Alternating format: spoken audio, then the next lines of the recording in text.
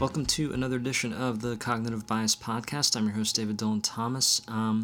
Today we're going to talk about survivorship bias, and I'm going to give you an example from 45 BC. This is Cicero writing on the nature of the gods. Quote, Diagoras, who is called the atheist, being at Samothrace, one of his friends showed him several pictures of people who had endured very dangerous storms. See, says he, you who deny a providence, how many have been saved by their prayers to the gods? I, says Diagoras, I see those who were saved, but where are those painted who were shipwrecked?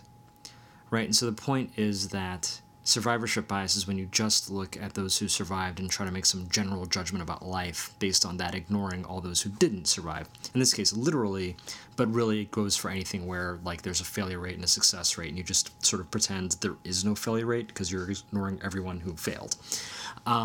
So one of the historical examples of this comes from World War II. A statistician refugee named Abraham Wald was asked to look at damage to planes coming back from the front to figure out, okay, where do we need to armor up these planes to make them less vulnerable to attack? And, you know, some of the scientists were looking at the planes and looking where all the bullet holes were and saying, well, obviously that's where they're being hit. Obviously that's where you want to put more armor when we're building these new planes. Wald says, no, it's actually the opposite, right? Because the planes that were coming back are the planes that actually survived, right? That they were actually able to retrieve. The planes that got shot down obviously got hit in all the places where there weren't bullet holes, right? So in the engine, right? And other places like that, that's where you need to armor up the planes, is the places where the bullets aren't, because the planes you're looking at are the ones that made it through, not the ones that didn't. So that's kind of the core of the survivorship bias, right? Is when you try to make decisions based on the wrong data, right? And another good example of this is nostalgia and the whole notion of like they don't make them like they used to.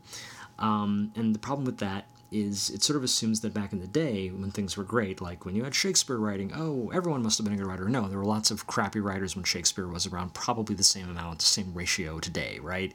Another good example is my mugs, right? I have a mug from when The Matrix Reloaded came out. Don't judge me. And I still have it. Like the painting on it is still good, right? It's not chipped, you know. It's great. Whereas, you know, last year I bought a mug at Hamilton, and it's all like it's supposed to be dishwasher safe, but it's just falling apart, right? Like there's all these little etches and scratches on it, and I'm like, oh, just people don't make mugs the way they used to, right? But here's the thing, right? I haven't actually taken a sample size of like all the mugs that came out back in like whenever 2003 or whenever The Matrix Reloaded came out versus all the mugs in the world today, right? I haven't done any of that math. For all I know, there were plenty of crappy mugs that came out, you know, back then, and maybe even more than came out today, right? But because I've seen, you know, more mugs that I bought recently start to fall apart faster than the ones I bought long ago. And again, ignoring all the mugs I've probably thrown out and forgotten about in that time frame, right? I'm assuming, oh, things must have been better made back then, right? Another world this enters is the financial world, right? And so the world of mutual funds. And this is apparently like a common practice. So when you're trying to evaluate a mutual fund, the mutual fund will tell you, hey, the companies in this fund have done really well over the past 10 years. They've performed like this. But what they're not telling you sometimes is that the companies that didn't actually survive, right, the companies that failed, that were there back when this fund started but aren't around anymore, they just folded them in, right? They folded them into the successful companies to basically hide the fact that, no, there is actually a worse failure rate than you think there is. So again, it's another version of survivorship bias where you're just looking at the companies that are still around and saying, of those companies, how have they performed over the past 10 years versus, hey, there are these companies that used to be in the fund that just aren't anymore because they died. Are you going to tell me like how they did, right? Like that's the trick. And in general, like rags to riches stories, right? And this is one I struggle with because, you know, I did not grow up in the same economic level I am in now, right? I'm in a much better place than I was then. But I can't take that to assume that, well, then it must be okay for every black man who, you know, grew up in, you know, lower middle class or, you know, whatever.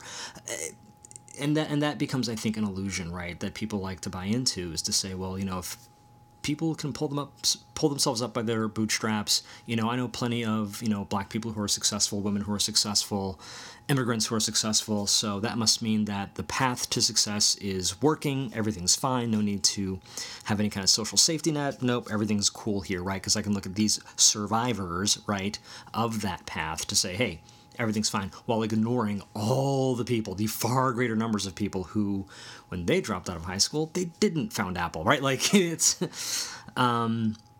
so yeah, and that's another version of survivorship bias that actually affects policy, right, and affects how people vote. If they assume everything's fine with the American dream, they won't vote for things that support any kind of social safety net or, try to help people, right, in economic conditions. So.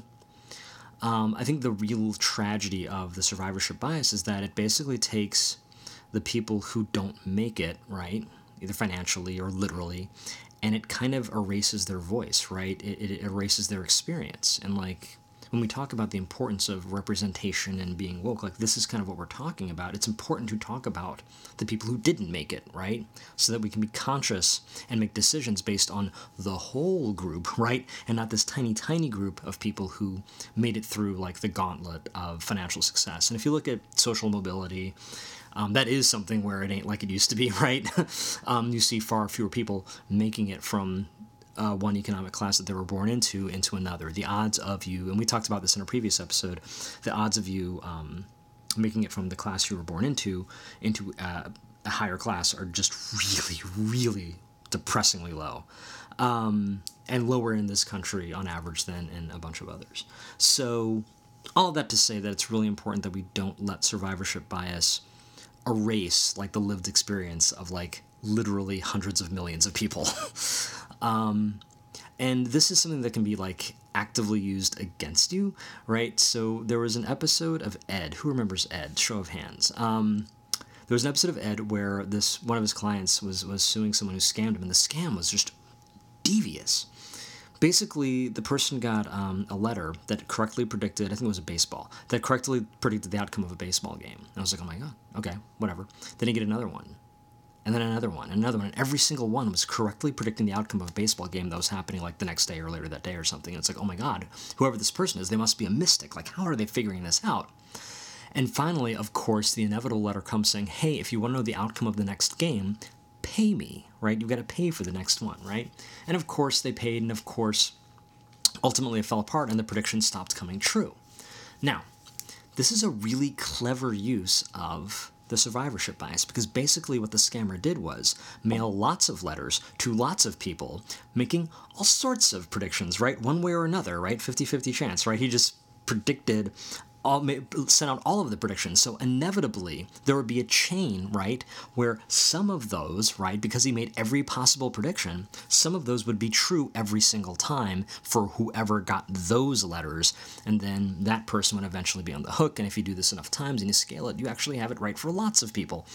But again, it's because you're assuming the winners, right, those winning letters are the only ones that were sent out. You're ignoring all of the failed letters, right, that you didn't even know about. So I thought that was pretty clever and devious. And another sort of version of this that you see is, you see a doctor who, all of his patients live, or a lawyer who wins every single case, and what you're not seeing is every time they turn down a case they think they're going to lose, or turn away a patient they think isn't going to survive, right? So that's another kind of like, trope of the ridiculously successful professional who is actually kind of rigging it a bit by like avoiding possible, non-survivors, right? That'll ruin his average. So anyway, lots of different ways this particular bias skews. But yeah, again, just watch out for survivorship bias. Watch out for ignoring the people who don't make it. It's great to celebrate success, but don't ignore failure. Thanks so much for the Cognitive Bias podcast. This is David Dylan Thomas, and we will see you next time.